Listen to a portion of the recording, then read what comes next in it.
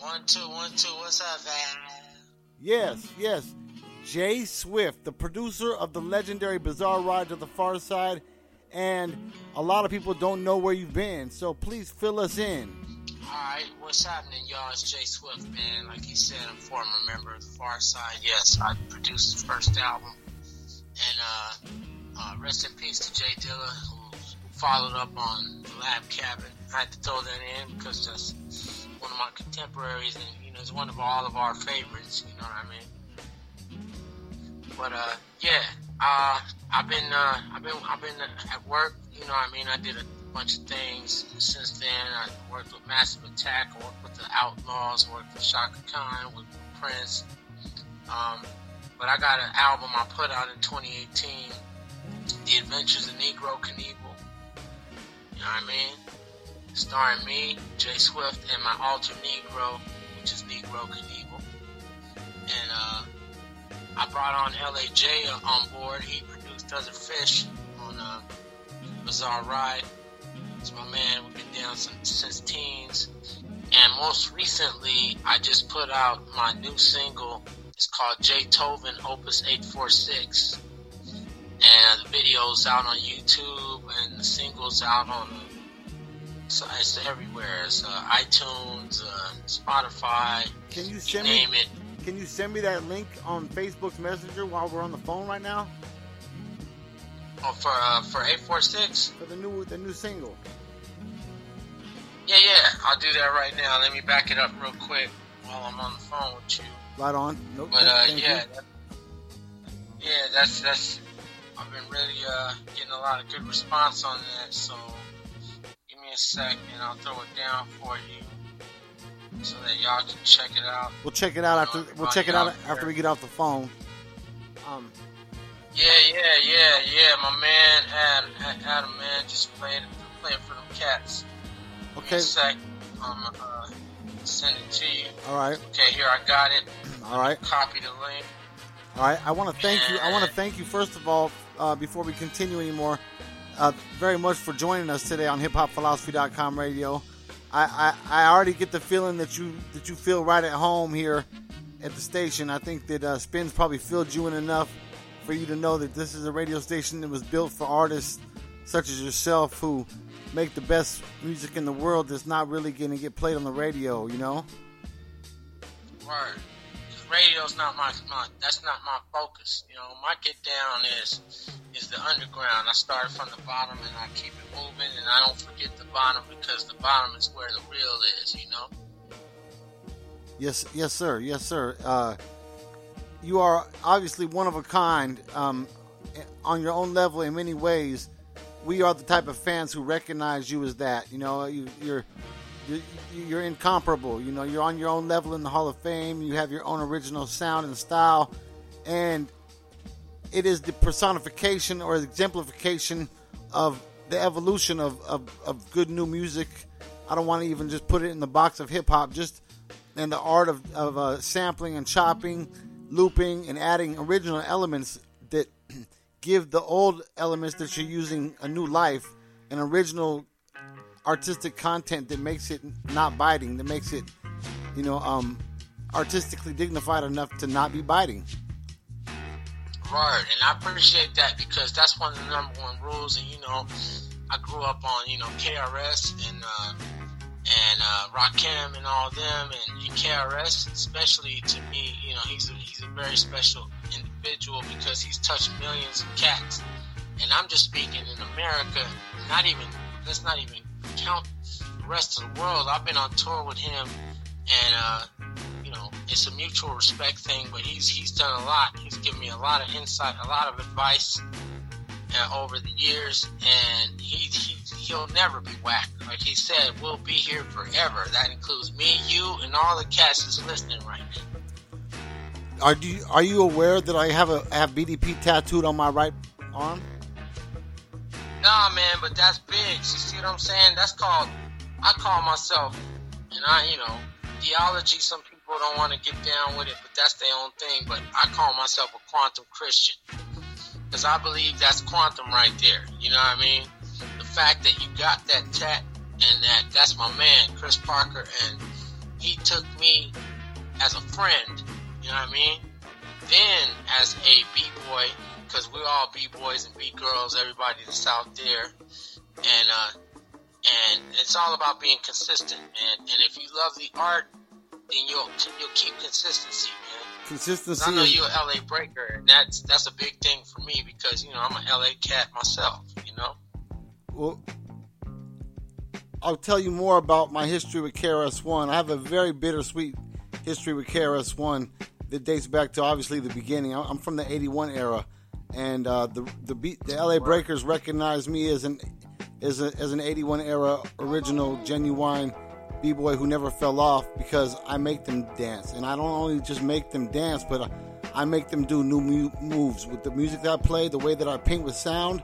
I'm an auditory graffiti artist, so I relate to the graffiti artists and the B-boys more than anybody. You know what I'm saying? I'm going to make them do new things with the ways that I paint with sound. I'm going to inspire them, and that's the way they inspire me to do what I do. It's like, you know, it's like the art of getting better with time. It's like martial arts. It's a fine art. Right, man. That part right there. And that's the way I've always seen it. And I never let anything change that. And I've always considered the art, you know, in the industry different. You know, the arts and the culture are, to me, the opposite of the industry or the game. So, like, I never even liked the way that the mass media used the word rap for hip hop music. I never went along with that. I never thought it was a good thing, so I avoided it, and I just called hip hop music. So I never liked Yo MTV Raps. I never liked a lot of things that people thought was dope. Right. I was like, nah, this is not. This is the hip hop. This is hip hop getting raped by the industry. Right. Exactly. And I'll tell you this much, man. I'm glad you put a point on that because they kind of started that wedge. But I look at it like this, and I'm going to tell you this, and what do I know? What I know is that I know nothing. I consider myself a master of today and a student of tomorrow. Like, I got to enroll tomorrow, my niggas, so we only got so much time on this interview. All right, well, check this out. You have a lot of dope new music coming. No, I'm kidding with that. You know what I'm saying, though? Okay. We always got to be really involved. You know what I'm saying, my nigga? Evolution is the opposite of de-evolution, and that is one of our focuses here on the station, is we try to avoid the de-evolution and the game that people play with that, and just stay in tune with the artists who are adding on to the culture of getting better with time. You know, I find examples since I was born in '73 to now that and proof that hip hop only gets better. So anybody saying that hip hop got whack or that everything, all the new shit is whack, they don't even know. They don't have no idea where to go or where to look. And I try to build a resource, but only the chosen ones, only the ones who were born able to even get it, will find their way to it. And there's a lot of us. They may not be a large percentage. We may ever be the majority, but it doesn't. That's not what we were meant to be, and that's okay with me. Right. And I'll tell you this much because look, cats like us and cats that's out there and whoever's listening. And I'll say it like this. Look, there's billions of people on this earth, all right? And out of all those people, you can fit everybody that's dope in sports in the Staples Center. You can fit everybody that's dope in hip-hop, and I say hip-hop, in the Staples Center. Any genre you take. And that means that this is a true gift from God, you know what I mean? And when it comes to rap, I'll tell you like this. Versus hip-hop, I look at those cats. Rap to me is the pop of hip hop, and hip hop is the underground. It's the foundation of where they get to do their thing. You know, everybody has to play their lane. I used to look at it like, man, these rap heads, but them cats, they're supposed to do that because there's an audience for everybody. But you can be how my wife put it, you can be someone who is this is what you do. Someone comes to you, for instance, she's a hairstylist and stuff, and they ask for a certain style and she does it, okay? And then there's cats like me who we don't do it per order. We're not in the industry of here, make this like this because this is hot. We make what we make, and we make it because we coming from the heart and the underground and the b-boys and even the people who it takes them time because our stuff is a little bit more intricate. It's just a lot more intricate to be precise, because I'm not gonna hold nothing back. You gotta stay on your point. Like, I stay loving hip-hop, so I stay studying hip-hop, because once you think you know everything, that's when you just stop growing. Word. And, you know what I mean? Word. And it's a constant evolution. You know, my son just turned 25 2 days ago. I got a 21-year-old. Me and too. My 21-year-old, he's the one that took the mantle rapping.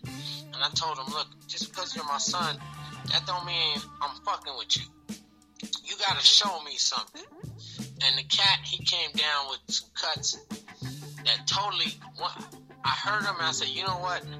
Now that's dope. Because just because you're Jay Swift's son, that don't mean that Jay Swift is going to back you. You got to track your own path.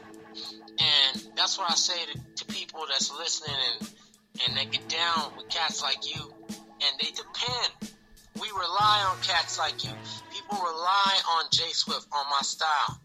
That's why I've been offered remixes from Soulja Boy to all kind of cats.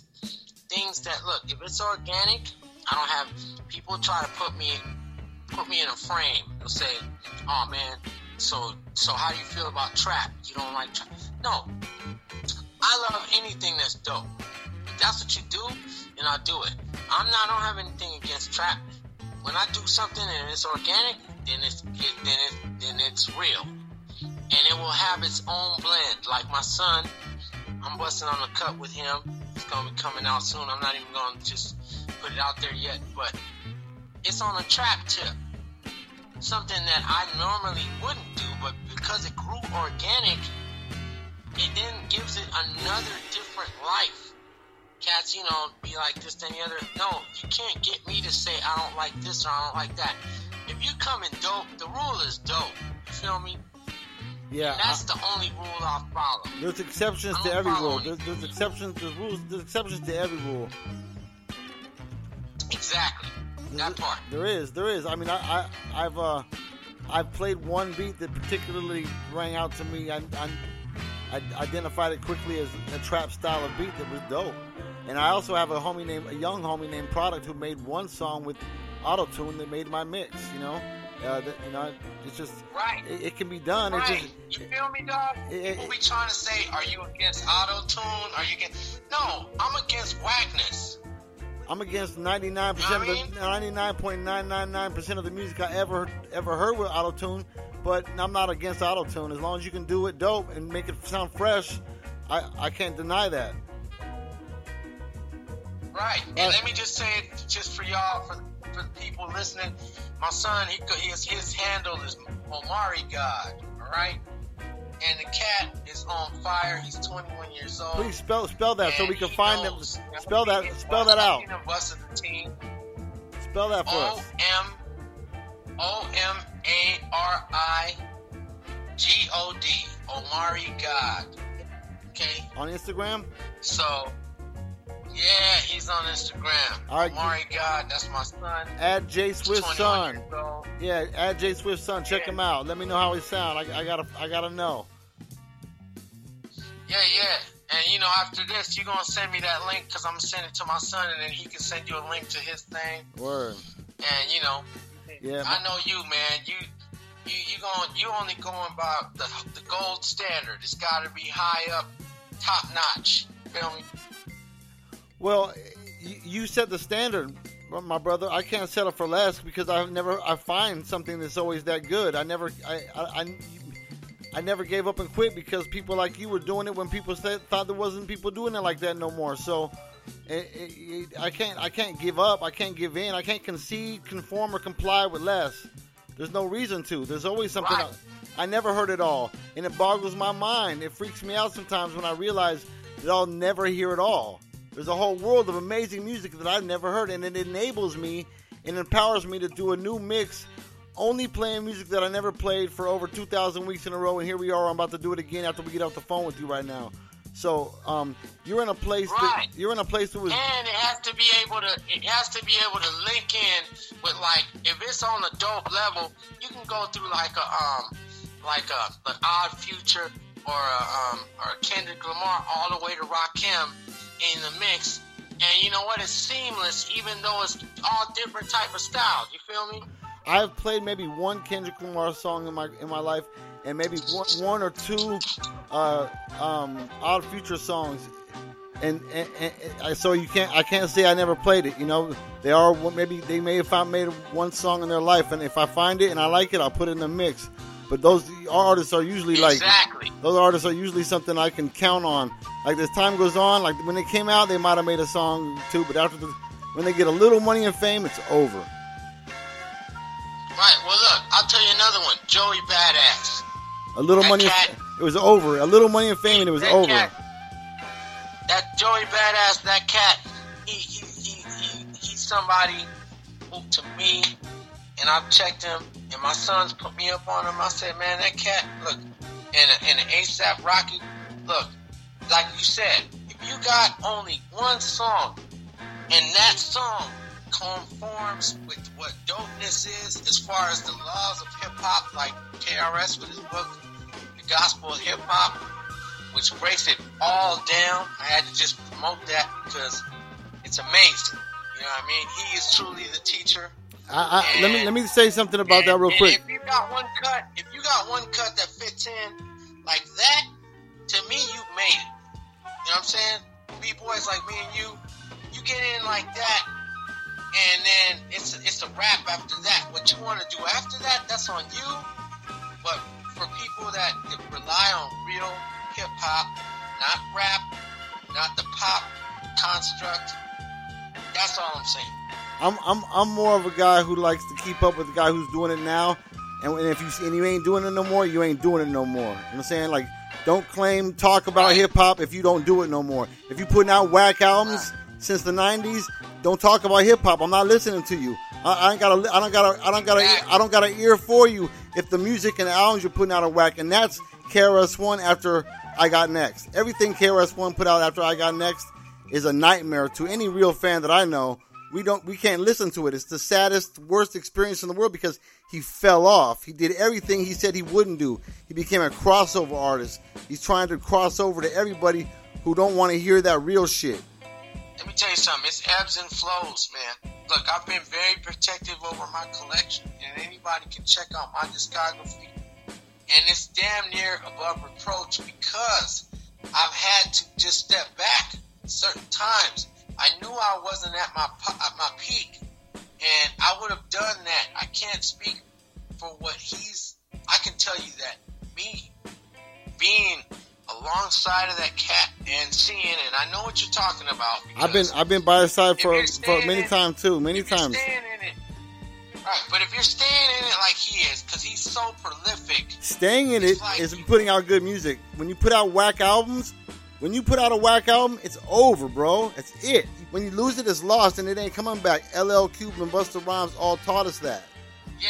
Look, I can tell you that, and believe me, I'm fans of the old LL and Busta and all these cats. But I'm gonna tell you, as long as they got blood pumping in their veins and they love it, everybody is open to redemption. Well, I just gotta say, when there's ain't no telling with LL, he's an actor and all that. We have a big difference of opinions and reality on a lot of things about that. So, but I'm not trying to dig too deep into that. You know, I just feel like we have. I just feel like when artists fall off, there's artists who are currently adding on, evolving the culture, proving and showing with examples and. That it only gets better, and artists that are out there giving in, conceding, conforming to whack, what I call rap on whack beats. These artists are not on the map. They're not even relative anymore. They're not relevant. They fell off. They're out of touch. They're yesterday. They're has-beens. And a lot of them, and most of them, I don't even know if it was really them. It might have been Pal Joey and DJ Doc and Manager Mo and ICU, because after all those guys were gone, his music is all whack now. But that's just one example. We could go every each and every legend, except for maybe Large Professor and a few others like Phil Most Chill and Dulio. Hey, man. Shout out to Large. That's my boy, man. Yeah. This is my boy, man, Yeah. Large. You're out of the country. You're in France right now? Well, no, I was in Spain for about 5.5 years. Right now, physically, I'm in Costa Rica. Why? Because I'm finna go and I got a house in Baja California with my family, and so I'm just waiting to get I got my visa approved. I just got to get my passport stamped, and then I'm moving on to Rosarito in Baja California. But yeah, there's this whole immigration shit, especially with Trump in the office. It made it a nightmare to get back, and but I can't complain, man. People got it way worse, this whole COVID shit. But I'm gonna tell you, that galvanized me. Let me give you something that I'm gonna get on to this 846 so I can break it down, because I was in Spain, okay, and they murdered George Floyd, right? We all saw it. It was crazy. The shit brought me to tears, okay? And the first thing I did as a B-boy, I went to the music, because I couldn't be there with my sons. My son, like I said, he was 24. He just turned 25. My other son is 21. And, as people of color, black people, and, how the police just come at us, that shit had me freaked out. I couldn't protest or anything. So what I did is I took it to the pen. And so I wrote Beethoven, Opus 846. I sampled Beethoven. I wasn't planning on it. It wasn't something like, hey, I just want to do something different and sample classical. It just went that way because his seventh movement is out of control. And I sampled the opus in the middle. And I called it Opus 846 because of the 8 minutes and 46 seconds they put on his neck. Now I can tell you right now, and you can pull the MP3 off of the link I just sent you off YouTube. I know you know how to do that, my dude. Oh, for sure. And got you. Basically, it's just speaking to. It was my contribution to the movement, and the video is on YouTube. The song is on Spotify. We're gonna rock it's it. On. And I've been getting a lot of good response from it. It definitely got it out of my system, and like I said, I'm telling the fans and I'm telling you, because we're talking about consistency of dopeness when it comes to hip-hop. I know that means the world to you. It means the world to me, and I'm willing to put it to the test. I want people to let me know, and I haven't had not one thumbs down, not one, and it just came out October 1st, and that's all that matters to me. I don't move the needle. Nobody can buy me. That's why when it comes to my fans and to the fans out there of real hip-hop, you can depend on Jay Swift. When it comes to this, I'm not dwelling on the Pharcyde. I'm not trying to recreate the Pharcyde. You can never recreate that. We was young. We had fun.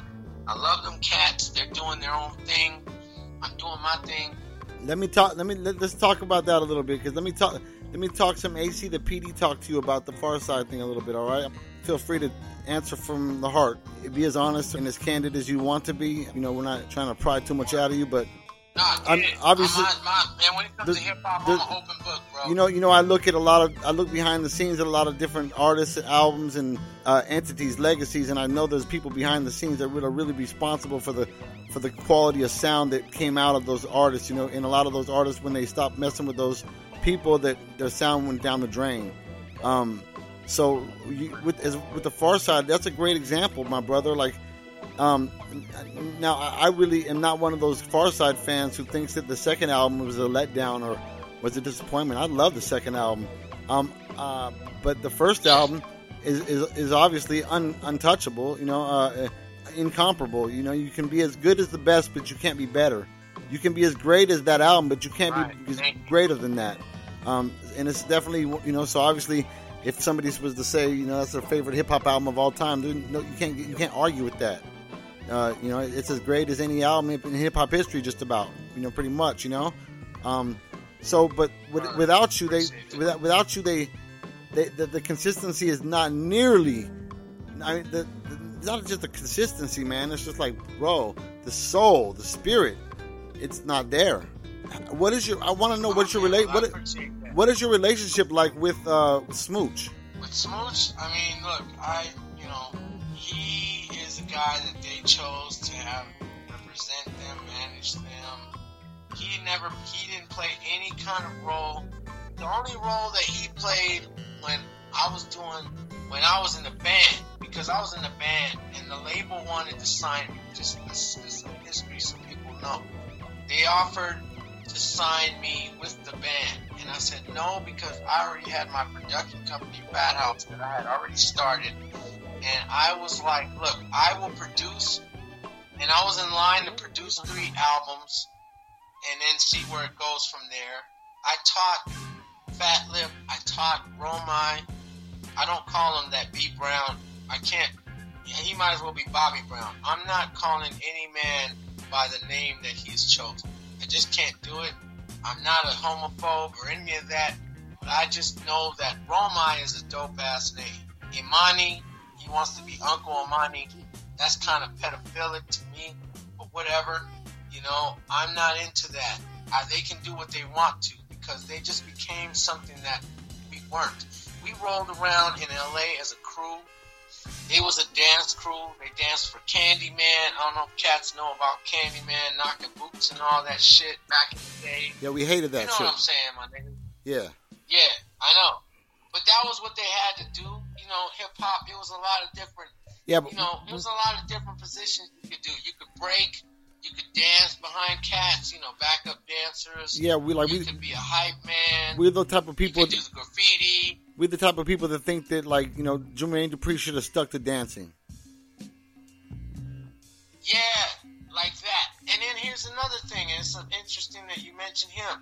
Okay, I had every position. I had all the authority to get on Bizarre Ride to the Pharcyde and rap on it. I was freestyling with them cats. What we used to do, first of all, I was with Reggie Andrews. He was my manager, SEU, South Central Unit. That was his production company. And one day I just started having them come over because we would hang out. And he was like, who is these cats? I was like, well, this guy, he's raps. And this was before Fat Lip. He was Jammer D, and I saw him at a showcase, and I was with my manager, Reggie, and I said, that guy has it. Next thing you know, I went to this club called Hollywood Live, which is where they do the Jimmy Kimmel show. And then I saw him, and then I saw him at Paradise 24, and I approached him. I said, hey, man, my name is Jay Swift, and I want to produce you. And he didn't know who I was, but fortunately, his girlfriend, some girl was dating one of the cats I was producing at SCU, and he said, yeah, I went to his house, he had all these lights, so next thing you know, Fat Lip came over on a bus to my house, and he laid down this song called Coming Up Tough. He brought the record, I remember it was, Give It Up and Turn It Loose. Can we hear it? Record, the vinyl. Can we hear that record? He said, no, that's gone. I can tell you where you can hear the rhyme though. He rapped it on the Wascals. Dream and Imaginate. It's an 8-minute song. It's in 2 parts. He rapped on Imaginate, and that's the verse, the very first verse that he came with that vinyl. And he gave me that vinyl, and in 10 minutes I flipped it into a beat. And then he in 10 minutes laid his verse. And me and him, that was when we linked, and it was tight. Next thing you know, I started hanging out. Roma and Imani were dancers. They weren't even rapping yet, okay? And there's a reason why I'm saying this, because I'm going to lay some history down with you, okay? Trey was rapping, and Fat Lip was rapping. Now, when you listen to that album, it's evident that Trey and Fat Lip are the lyrical linchpins of that record. Imani and Romai, they started rapping a year and a half before we got our deal. And at one point, Romai was like, I don't know if I can do this. I said, man, look, dude, just enjoy this. Hip-hop is fun. One thing I'll tell you, and I'll never forget, and KRS said this, and he said this on the album where he's at the window with the Malcolm X thing, you know. Yeah. By any means necessary. Right. And he says, Look, I'm not Superman because anybody can or should be able to rock a turntable, grab the mic, plug it in, and begin. So I say to these cats, let's just enjoy this and have fun, and the rhymes will come after. Because cats have asked me, interviewers, magazines, rap pages, this, that, and the other, what's your formula? And I told them, my formula is love and fun. If I'm vibing with you and I'm having fun, and you love hip hop, we're gonna do magic. So it got to a point after we finished the first album, before that album was finished, actually. And I'm gonna give you another caveat, because on the back cover of the Pharcyde album, Bizarre Ride to the Pharcyde, all of the songs are outlined in purple. There's a big poem. I don't know if you looked at it, but it goes down the line and it goes all the way to Return of the B-Boy. But then there's one more. It says My Man. That's the last one. Before that song even got done, suddenly they wanted to take my production name and put Produced by the Pharcyde and Jay Swift. And I just rejected that right out. And that's where all the fun had died. Because suddenly they were looking at the fact that I got paid $50,000 and they had to split $50,000. And suddenly they wanted to be the producers. And that's not how it works. Right. I stand for hip-hop. I stand for B-boys. And I was not going to stand for that. So Mike Ross, the label owner, he comes over there in a fever because I was like, fuck these niggas and fuck all this. And he's, look, you got to finish this album. And I was under contract to finish it. So what did I do? I called my man L.A.J. It's my homeboy. And down with him, he used to produce the Good Girls, in the New Jack days. I did my own, set of New Jack stuff, and I love New Jack. I don't care what anybody says. Of course, I'm not Teddy Riley, and neither was L.A.J., but he made his mark. But I knew that me and him as teenagers, he was 2 years older than me, but I knew the cat, I could rely on him to just bring in, be the anchor. And he came in and did Other Fish. And then the album was complete. But My Man was never finished. I have it, and I'm going to release it on Fathouse. Just letting that be known right now. We're going to stay in touch, my man. And I'm talking about, this is 2021 January. It's actually what I call it is the alternate ending to Bizarre Ride to the Pharcyde. Wow. And it will be released. Yeah. I want to world premiere it. I want to world premiere it. No, man. I'm going to get it to you, my man. Yes. You in the trenches, and I'm going to make sure that January 21, 2021, you're getting it. You heard it first. You heard it here first. You and other cats. It's a select bunch of cats that I got that I'm like, you gonna drop that, you know what I mean, for the people, because they need it. Another world premiere. You know what I mean? You heard it first here.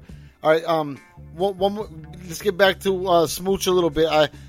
Now, I just want to say this as something I've always observed about that situation. If I was the Pharcyde's manager, I would covet you. I would be like, yo, this is our producer right here. This is our fucking DJ, our producer. This is the captain of our ship. We can't. This is the backbone of the group right here. Right. Why is Smooch not like that with you? What's wrong? What's wrong with that man? Why is he not making sure that you are the core of the group? Why is he acting? How are you not included on that? Well, I'm gonna tell you like this: Smooch has no power. I'll tell you right now, the power is in Romai, B Brown. You might as well call him Bobby Brown, because you know what the name he goes by. I won't say it, but B Brown and Imani took it on, and Romai, because that's Romai. B Brown is Romai, and he took it upon himself. And this is the insane part. We don't talk about biting, right? And now, I've not spoken about this. I'm letting you know some shit that only L.A.J., when we were touring, we're doing the Bizarre Ride thing, he spoke on it because he was tired of it. Roma has been running around for the last 20 years claiming that he produced Passing Me By. And this is his story, and I quote, even an okay player, he says, Jay Swift was stingy with the MPC. So I hid in the crawl space. And when he wasn't there, I came out and magically produced the beat. Okay, now let's say he did, okay? Now this is exclusive. I can't believe I'm talking about this, but I feel your vibe, my man. And you know, from your LA, your history and stuff. Yes. I relate to you. You feel me? So I feel like if anybody's gonna get this scoop, it's gonna be you. Thank you. So this cat says that he snuck down and produced the beat. Okay, now let's say that's true. That means you had to sneak it past the label. You had to sneak it past the engineers.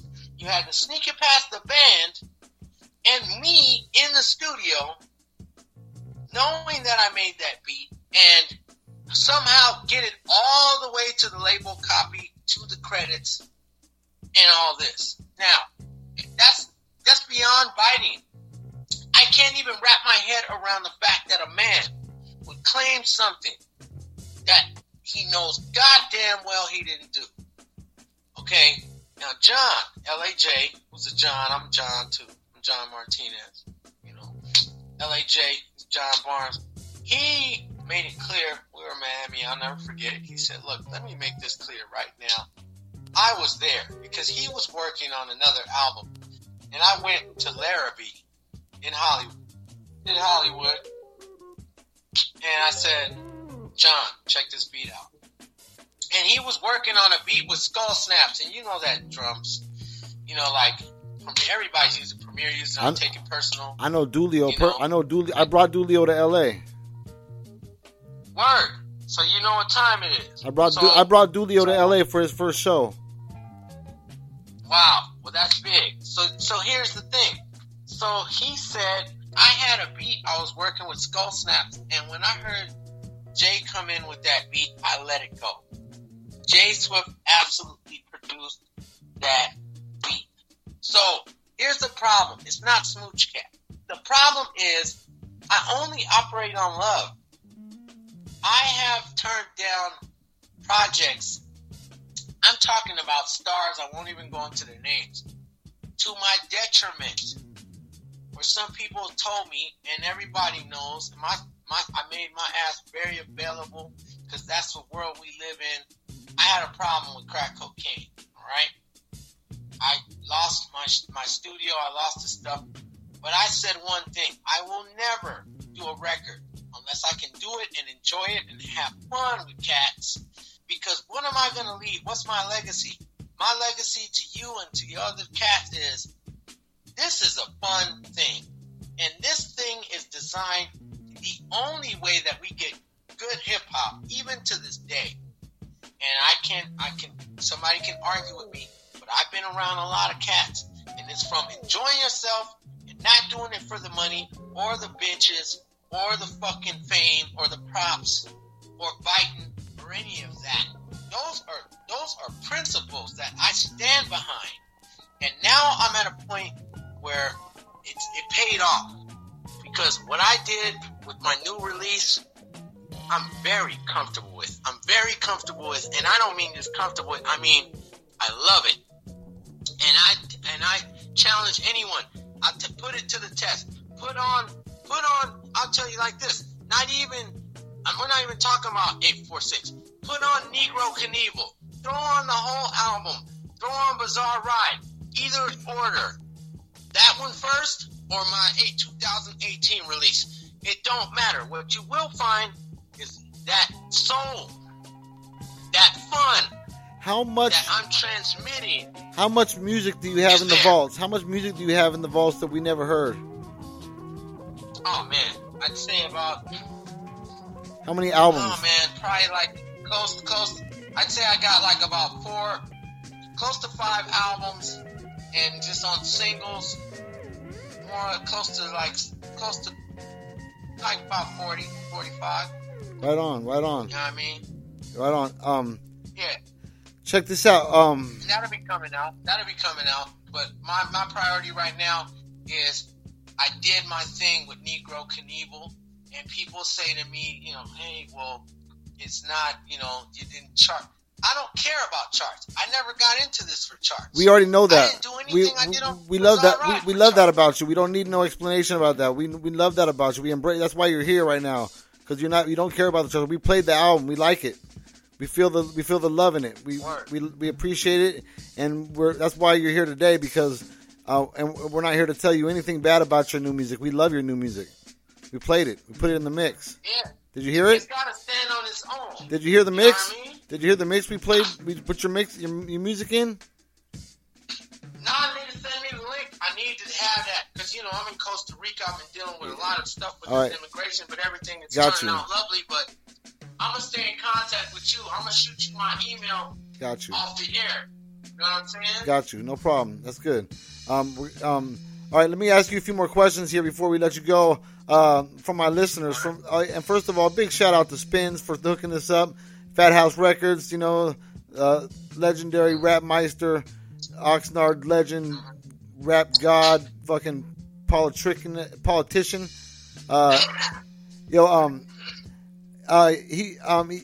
told me not to forget to ask you about the Russell Simmons meeting. Well, Russell. Yeah. Oh yeah, man, that was big. I had the Wascals. That's another album y'all want to check out. Wascals' greatest hits. Be careful what you wish for. Because look, here's the thing. And I'm gonna say this to all the big boys, big girls out there, man. Look, they call it spelling for a reason. Because it says in the word, and I'm just get theological a minute. In the beginning there was the word, and the word was God, and the word was with God. Now I'll take it back to now, 21st century. What I'm saying is, what we say matters. I'll give you an example that's outside of me, but one of my West Coast. I'm an Eazy-E fan. I'm a DOC fan. I'm a Dr. Dre fan. I'm going to tell you right now. When he did that album, King of Kings and Lord of Lords, I saw that cover. I said, oh, my God. And I'm thankful that he's much better. But it's something spooky. Whatever we say will come into existence.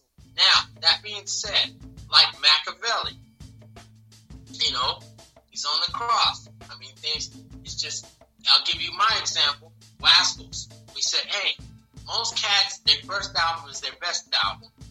I can say for a fact, Bizarre Ride, So, we said, let's call our album Wascals' Greatest Hits.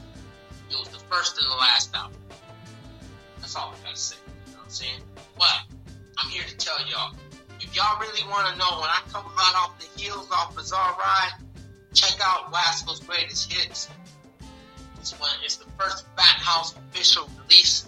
Fathouse Delicious Vinyl, my joint venture with them, and I'm telling you, look, if it doesn't send chills down my spine, I don't even mix it. You know what I'm saying? I love that. I don't even mix it. I'm totally the same way. I'm like, when people come to me, they're like, how much for studio time? I'm like, if you're my homie, like $40 an hour. But if I don't like the music, at least $200 an hour, at least. That part. There you go. Yes. Because they got to pay for that shit, because you're going to pay for it. Because that part is business.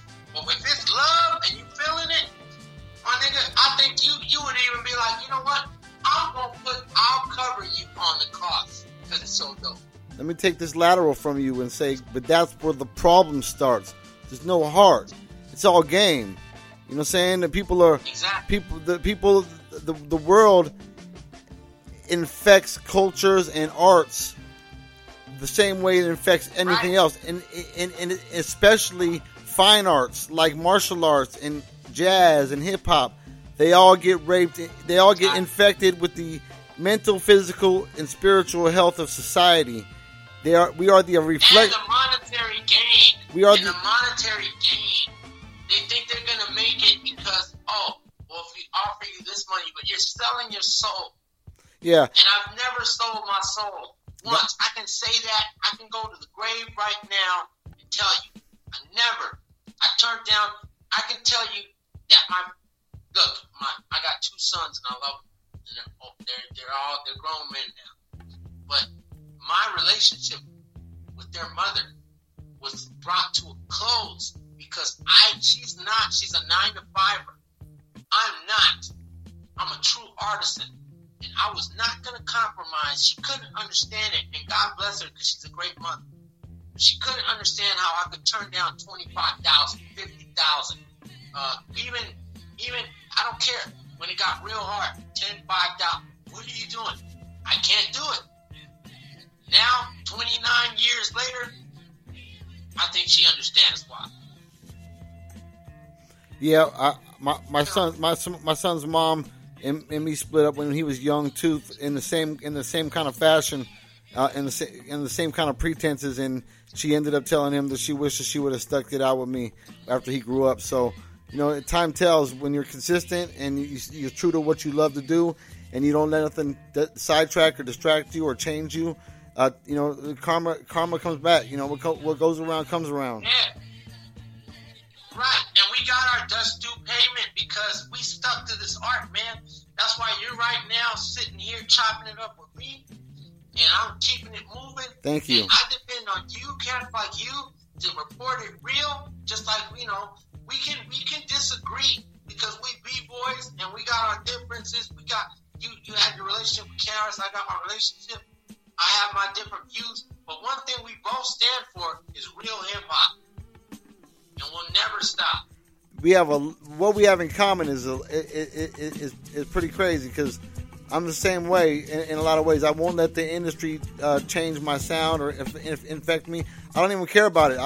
All I care about, because I already know I already died twice. So all I care about is how I'm going to be remembered when I'm gone. And I don't want to waste 1 minute doing anything I don't want to be remembered for. And that's exactly. And I've been this way since 1997. I said I'm not going back to work for anybody ever again. I'll work with people who want to work with me, and I'm not working for nobody, and nobody's got to work for me. And I'm gonna make it, or I'm gonna die trying. And so and back then I was selling weed, and I would have been remembered for selling weed back then. And I was like, nah, I wasn't put here to be remembered for selling weed. I was put here to be remembered for what I've been doing all my life. And this is what I've been doing all my life. So I'm just gonna, and there's a whole lot of suckers getting paid to what I've been doing, to do what I've been doing all my life. So why should I not be doing this and getting paid for it? So that's it. That's exactly. It's been a wrap ever since 1990. It's called standing your ground, my man. Yeah, yeah. Standing your ground, man. Standing on your square. Well, there was all my favorite DJs, all my favorite artists were falling off. Kid Free, Red Alert, Tony Touch. I would go to the House of Blues to see my favorite legends. And these guys would be DJing. They would be the house DJ for the night, and they would be playing radio rap music. The shit that they were known not for spinning, the shit that they're legendary for not doing. They were doing that shit. And I try to talk to them about it, and it'd be like I'm speaking a foreign language. And then the young cats the young sucker DJs who are playing 93 Till Infinity, MCs Act Like They Don't Know, Come Clean, 93 Till or Scenario, or what was that? Try by 12. They got nothing. They can't find nothing else to play, but they play the same records that all the other DJs play. I would go to them and I would try to tell them that's not hip hop, but they don't understand. They don't get it. So I started putting out mixes, and now I have over 2,000 mixes, and I'm about to do a new one tonight, right now, after we get off the phone. And I just know that there's a whole world of great music that ain't on the radio. So I turned the radio off in 1993 when they started to use the word hip-hop instead of saying rap all the time. When they stopped avoiding the word rap and started to say hip-hop, I said, nah, I'm never going back. It's over. The mass media was only going to get worse. It's only going to get worse. And not soon after that, MTV Raps got worse. Rap City got worse. Everything got worse. And I'm like, yeah, but hip-hop's only getting better. I was finding the good shit, but it wasn't in the mass media at all, and it wasn't even on the underground scene. The underground scene was whack too. 99% of the underground scene was whack too. People trying to be underground. I'm like, yo, if you say you're underground and want to be underground, then you ain't even doing it. You're faking it. Like, you know what I'm saying? Because if you ain't taking no risks, because hip hop is all about taking risks and not kowtowing and following the corporations, because they're the ones. That's the theme on my Negro Knievel album. It's like we battling these corporations. They trying to slam us down. on that note, let me just say this. I brought my man LAJ back because I believe if it ain't broke, don't fix it. This man, he came through with other fish. He came through for me not for one, but two cuts on Negro Knievel. And I got to speak on it. Wild Animal featuring I Killed from Jurassic 5. You know what I mean? K-Natural. And Take It to the Forehead featuring Rathcast and Montage 1. And those are LAJ productions. And he came through in spectacular fashion. Respect. I hope you include those. Respect. And like I said, shout out LAJ. I'm gonna give you, shout out to LAJ, my nigga from Los Angeles. That's my boy John Barnes. And after we get off this, I'm gonna give you my Gmail. Okay. Because I want to get a link to this show and some of your gems. Shoot me some, my nigga. Yeah. I'm acthepd.bandcamp, brother. You'll find the whole catalog there that will blow your mind. You'll be like, what the fuck? Trust me. Bug out on it. Directly to me on my Gmail because you know what I'm saying. I got you. After that, I'm gonna be able to find you. But I definitely want to get this one because I want to share it with my young ones, with my soldiers. All right. Do you have any time for? Do you have any time for any more questions? Do I have yet? All right. Cool. All right. Yeah.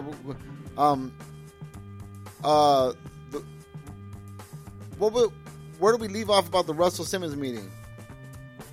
Okay, well, Russell Simmons, this is what happened, right? I was in New York, Pharcyde blowing up, you know what I mean? And Def Jam, they wanted to meet with me. They wanted to do a thing. They knew I had my production company going on. So I met with Russell Simmons.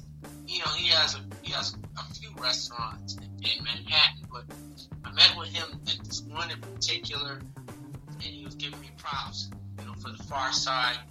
And then I was there, and Leor Cohen was there, and I ended up rolling out with Leor Cohen after I met Russell. It was a brief meeting because, you know, Russell, he's Russell.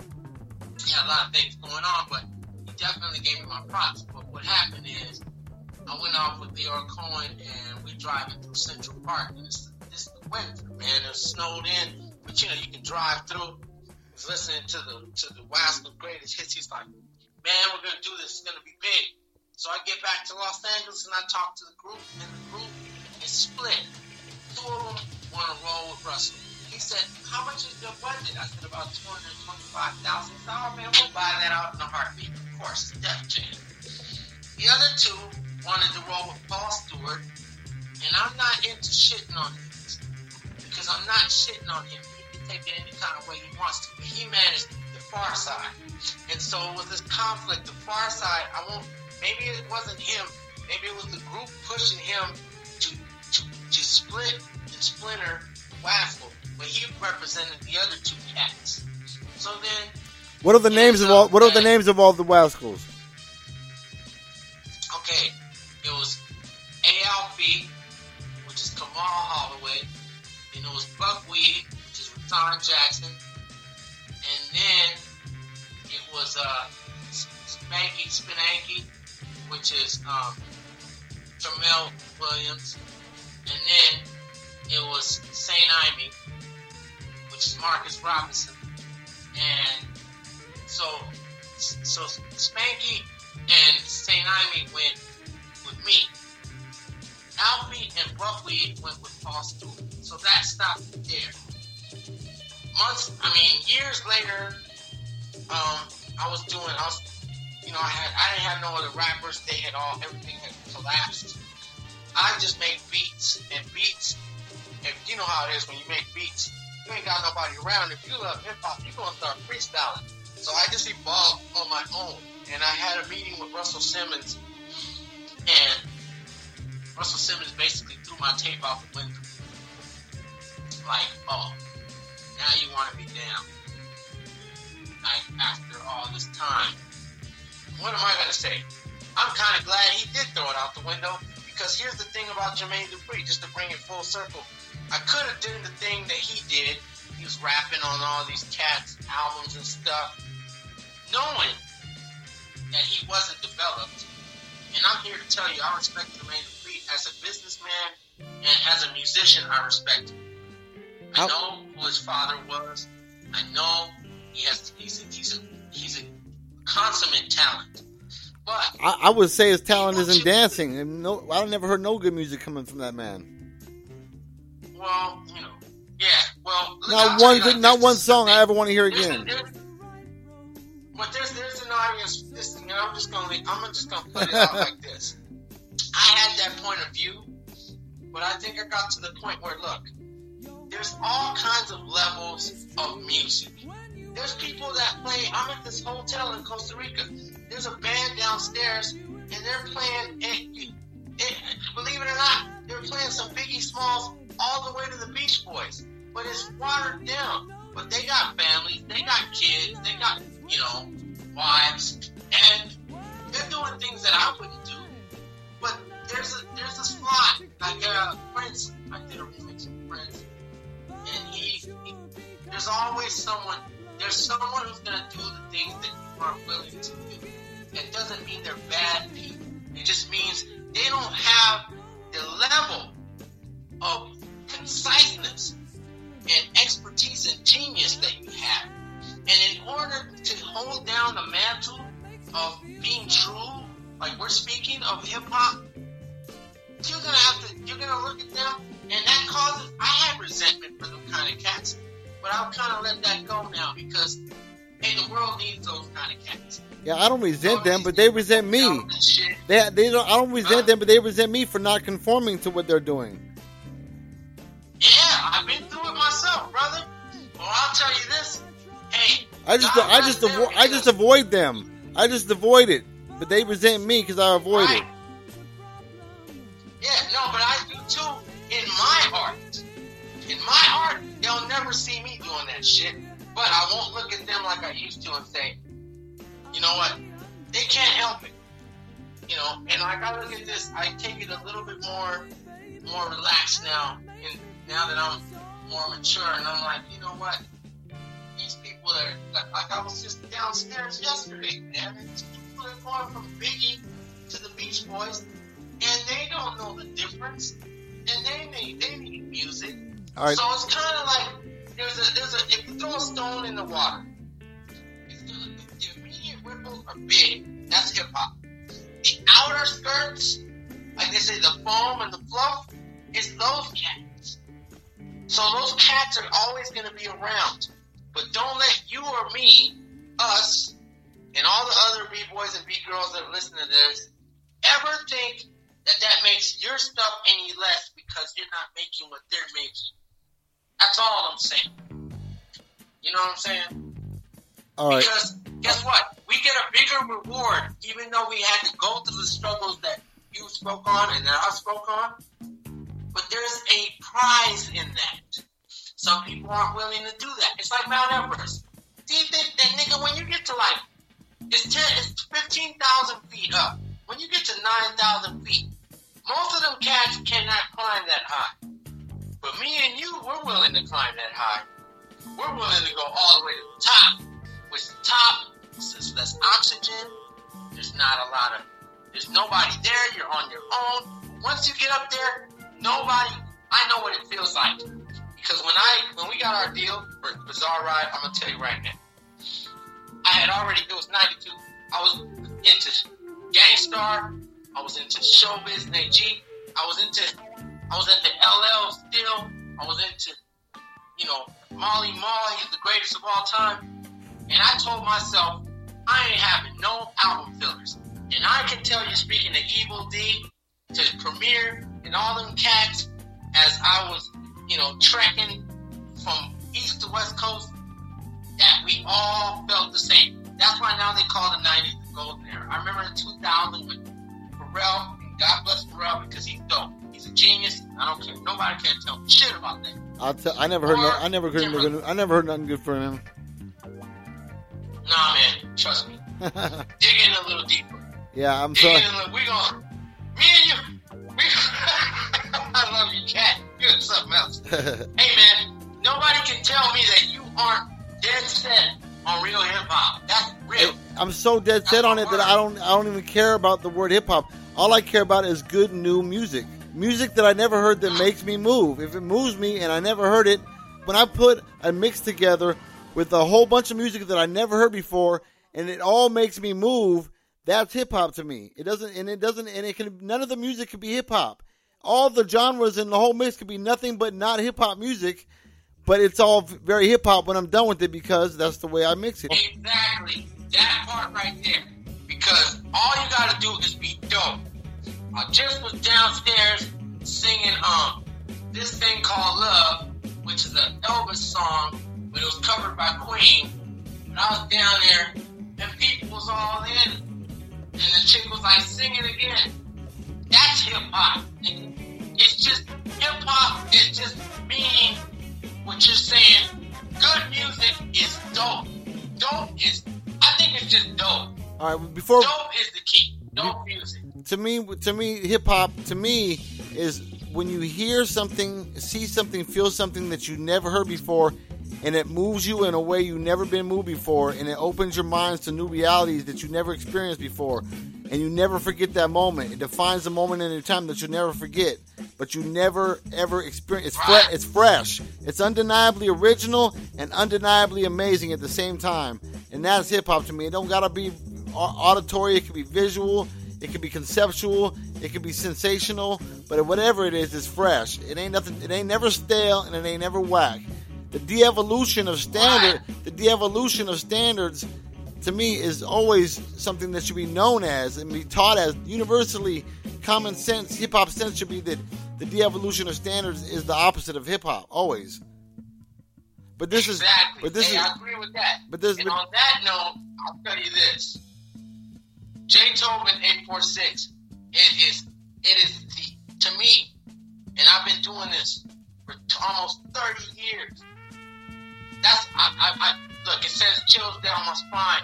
Rock it, my nigga. We're gonna rock it right now, but a couple more questions. Tell us about what happened with LL Cool J's sneakers. Oh, yeah. Oh, man, I'll tell you right now, man. I was 14 years old. I'll never forget it, man. This was 1986, okay? We're at World on Wheels, all right? And it's pouring rain. This is on Venice and San Vicente, which I'm telling you, that is South Central. It's the west side, but it's South Central, all right? So my brother was I went to Morningside High School. My brother did too. I wasn't even in high school. I was in junior high, but I didn't give a fuck about school. My dad was a musician. He was Cuban. He played salsa, and he told me and my brother, look, I don't give a fuck about high school. This is what I give a fuck about. Because he came from Cuba. He said, all I want you to do is know how to read, write, and count money. When I say read, I mean read music. Yes, I brought you here to the United States to learn English. But you gotta know music. You gotta know how to write. So you know how to read contracts. You gotta know how to count money. He said all that shit is bullshit. So I was always with my brother and with the choir. So they had tickets. So it was the 4 cent D's. This is old school, my nigga. It was the 4 cent D's. Tender love. You remember? Of course. It was wonderful. It was the 4 cent D's. I believe it was the real Roxanne and LL Cool J. Okay? Now, LL Cool J came out. And now I'm going to tell you about Venice. That was the Venice Crips. That was their hood right there. The 20s was down the street, the Bloods. But this night, it was full of Crips. I'm talking about when I came in there, it was a sea of blue. This is a roller rink, right? Oh, man, it was all... LL Cool J came out in a whole red sweatsuit. Those Crips lost their minds. They was like, hey, cub, get that nigga, man. We're going to shoot that nigga, cub. The security, it was an uproar. The security was like, man, they made that nigga go backstage, right? Now, I just saw this rumor about LL, whether he was bald or not. I'm not going to tell you. All I know is that LL Cool J was in a red sweatsuit, a red Fila suit, red Fila shoes, and a Kango hat. They took him backstage. He came out. It was like 5 minutes later, he came out blue jeans and a white t-shirt, but he still had that Kango on. They was like, take that dead hat off, cuz. But when that nigga said, LL Cool J is hard, better than anybody out there, talk about music caused the savage beast, nigga, it made them niggas lose their minds. He took them over. Rock the bells. I mean, it was over. The beef was over. Yeah, that's my story with LL Cool J. That's awesome. Yeah, I remember I have a similar story with the Beastie Boys at the 87 Raising Hell tour. The crowd in San Bernardino. Oh shit! Go ahead. The crowd in San Bernardino tried to boo them off the stage because they didn't know who they were yet. And then when that Def Jam Rick Rubin bass came through the speakers, it was a wrap. Yeah. Yeah, when the bass came through the speakers, when they did like Slow and Low, and the bass came through the speakers, it was over. Yeah, nigga. And Paul Revere, my nigga. Yeah. Man, that's Rick Rubin. I'm gonna tell you a story about Rick Rubin. And we're gonna close it out on this. All right, Rick Rubin, right? You know he was Russell Simmons' partner. They stole their vinyl out of the motherfucking dorm, my nigga. So this cat, I meet Rick Rubin, okay? This is after Passing Me By was like getting played like 20 times a day all over the country. The world was just exploding. I meet with Tommy Boy, and then my lawyer says, Deaf American, because that was before he went to American Recording, wants to meet with you. I said, oh, is that right? It's fine. So I have a lunch with Rick Rubin and Dan Charnas. It's my man, little cat. And he knew my partner in my label. And so we sit down at this restaurant called Young Cheryl's in City restaurant and shit. We're over there and I'm in Hollywood Hills. And he said, so, what's your company's name? I said, Fathouse. He said, so what do you want for Fathouse? And I said, $1 million. Right. And my two partners, they almost choked on their food. But he said, well, what do you want it for? I said, well, I want $600,000 for operational costs. And I want $200,000 each for a budget for two groups. First group is the Jazzies and the Wascals. Because I was planning on moving them once again off of Delicious Fun. So he says, okay. So he offered me $800,000. Tommy Boy offered me $1.5 million. And I'm not going to say, I don't believe hindsight is 20/20, but I don't go shoulda, coulda, woulda. I just know I rolled with Tommy Boy. Either if I rolled with Tommy Boy or Rick Rubin, it wouldn't have made a difference because I didn't have the business acumen as a 22-year-old to know how to handle my company. But I can tell you this much. Rick Rubin, he loved my material, and he's nothing. He ain't no joke. Rick Rubin is a genuine article. I still love him. I watch him turn into American Recordings with the Black Crows and all the stuff he did with Johnny Cash. And even some stuff, man, look, the guy, he is Rick Rubin for a reason. He loves real art. Shout out to Rick Rubin. That's all I gotta say. Word, yeah, man. Have you ever heard of the Big Beat Showcase? I'm not sure, bro. You know who Easy Mike and King Gizmo are, though, right? Yeah, I know that. Yeah, that's their thing. That was their radio show before they were known as the Dust Brothers. It was on KSPC. Oh shit! There you go. KSPC Claremont. Now it all makes sense.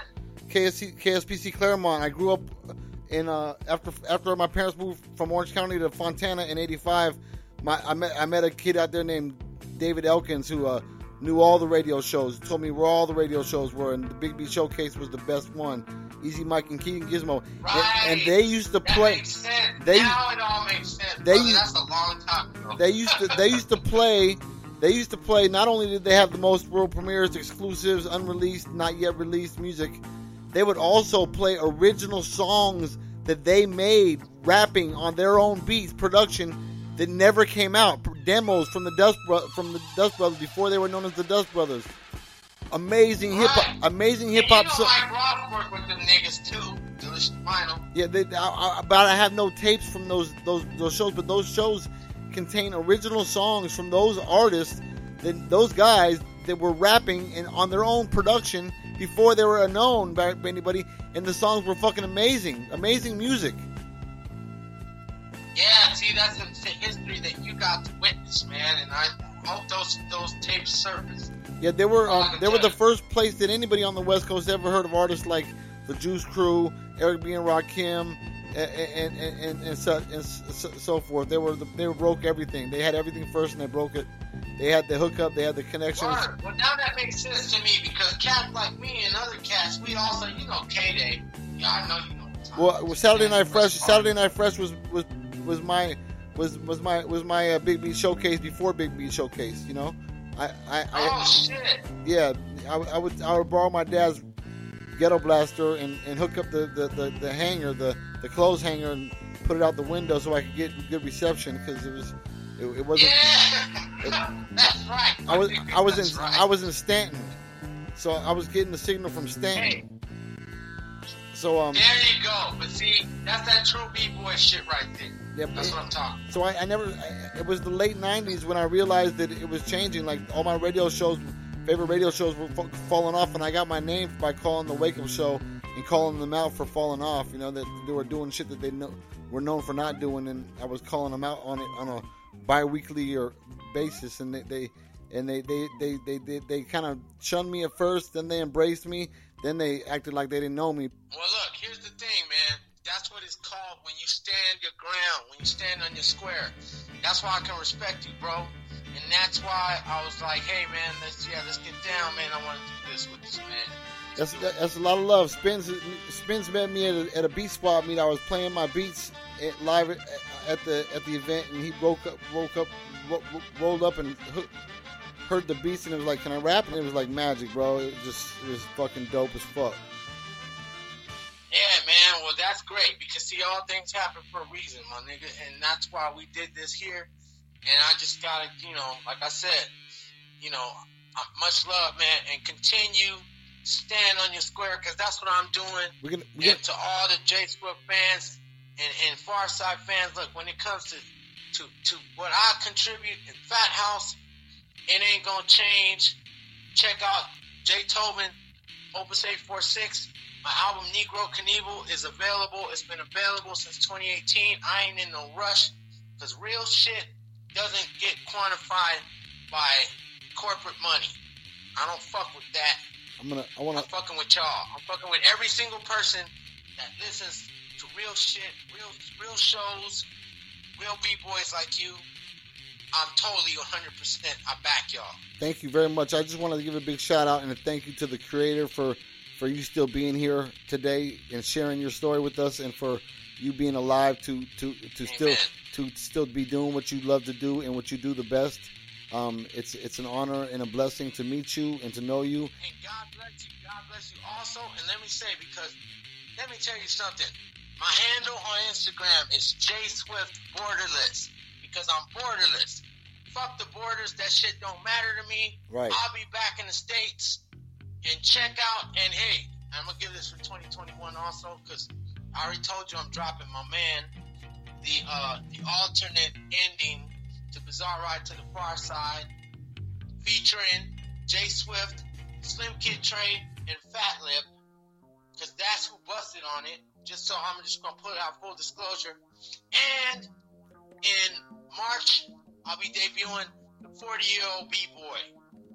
That's my next album. All right, we can't wait to hear that. We want to know who Dr. Mo is too. In the next time we have a conversation with you, and I definitely want to finish chopping it up with you about the illusion and the deception that is the United Snakes Politricks television show. The shit they show us on TV versus what's really going on. I don't believe Trump has anything to do with anything that that's really going on. I believe he's just a decoy for us to be distracted by, to keep our attention away from real pro-action, any sort of real, actual pro-action. I believe that Trump is the bait, and I believe it's obvious. I can't believe that people don't see that nobody would put this man in charge of anything, especially a government. So he's obviously not really the president. The president is obviously not really the president.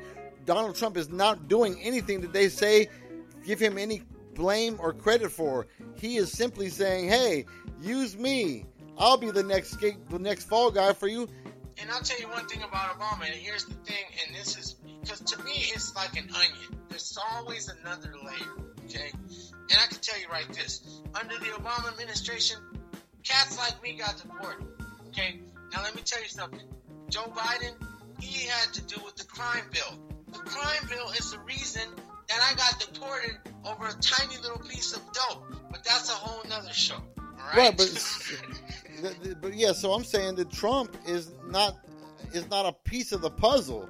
He's completely a decoy. He's a distraction. He's a part of the soap opera. Exactly. So for us to even, it's like a puppet. There's a puppet master, but we're gonna have to figure that out. So So Obama was a pacifier. He was a pacifier for the people. Now,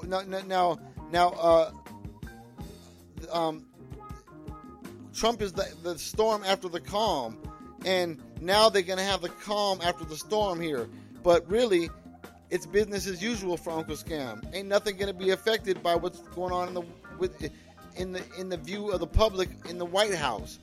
And really, we got to change the name of the White House. We have to change the song of the national anthem, and we have to change the spectrum of racism in the United States and take away whiteness. We have to rebuke and abandon whiteness and take white and black off the birth certificates, off the applications, and out of the language of the police department. If you're a police officer, you can't. That's how you put people into categories, and I agree with you. And I'm gonna tell you what I said in Jay Tobin. I said, "R.I.P. George Floyd. You got the word. Listen, we the human race. Why the fuck the racism? So saying what race are you is categorizing. So I agree with you, but I'm not really gonna get that political. But what I'll tell you, my nigga, is my manager is on the line.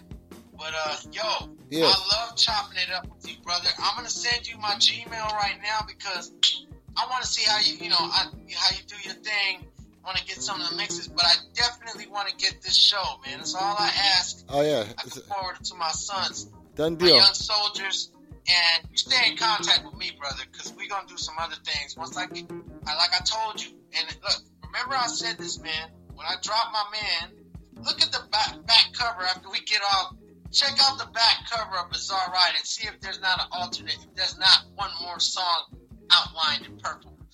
You're going to debut that along with a select few of DJs and radio personalities around the world. World premiere. You'll hear it first right here. You heard it first from the man, the legend, far from a myth, still here to give us the gifts. He is Jay Swift.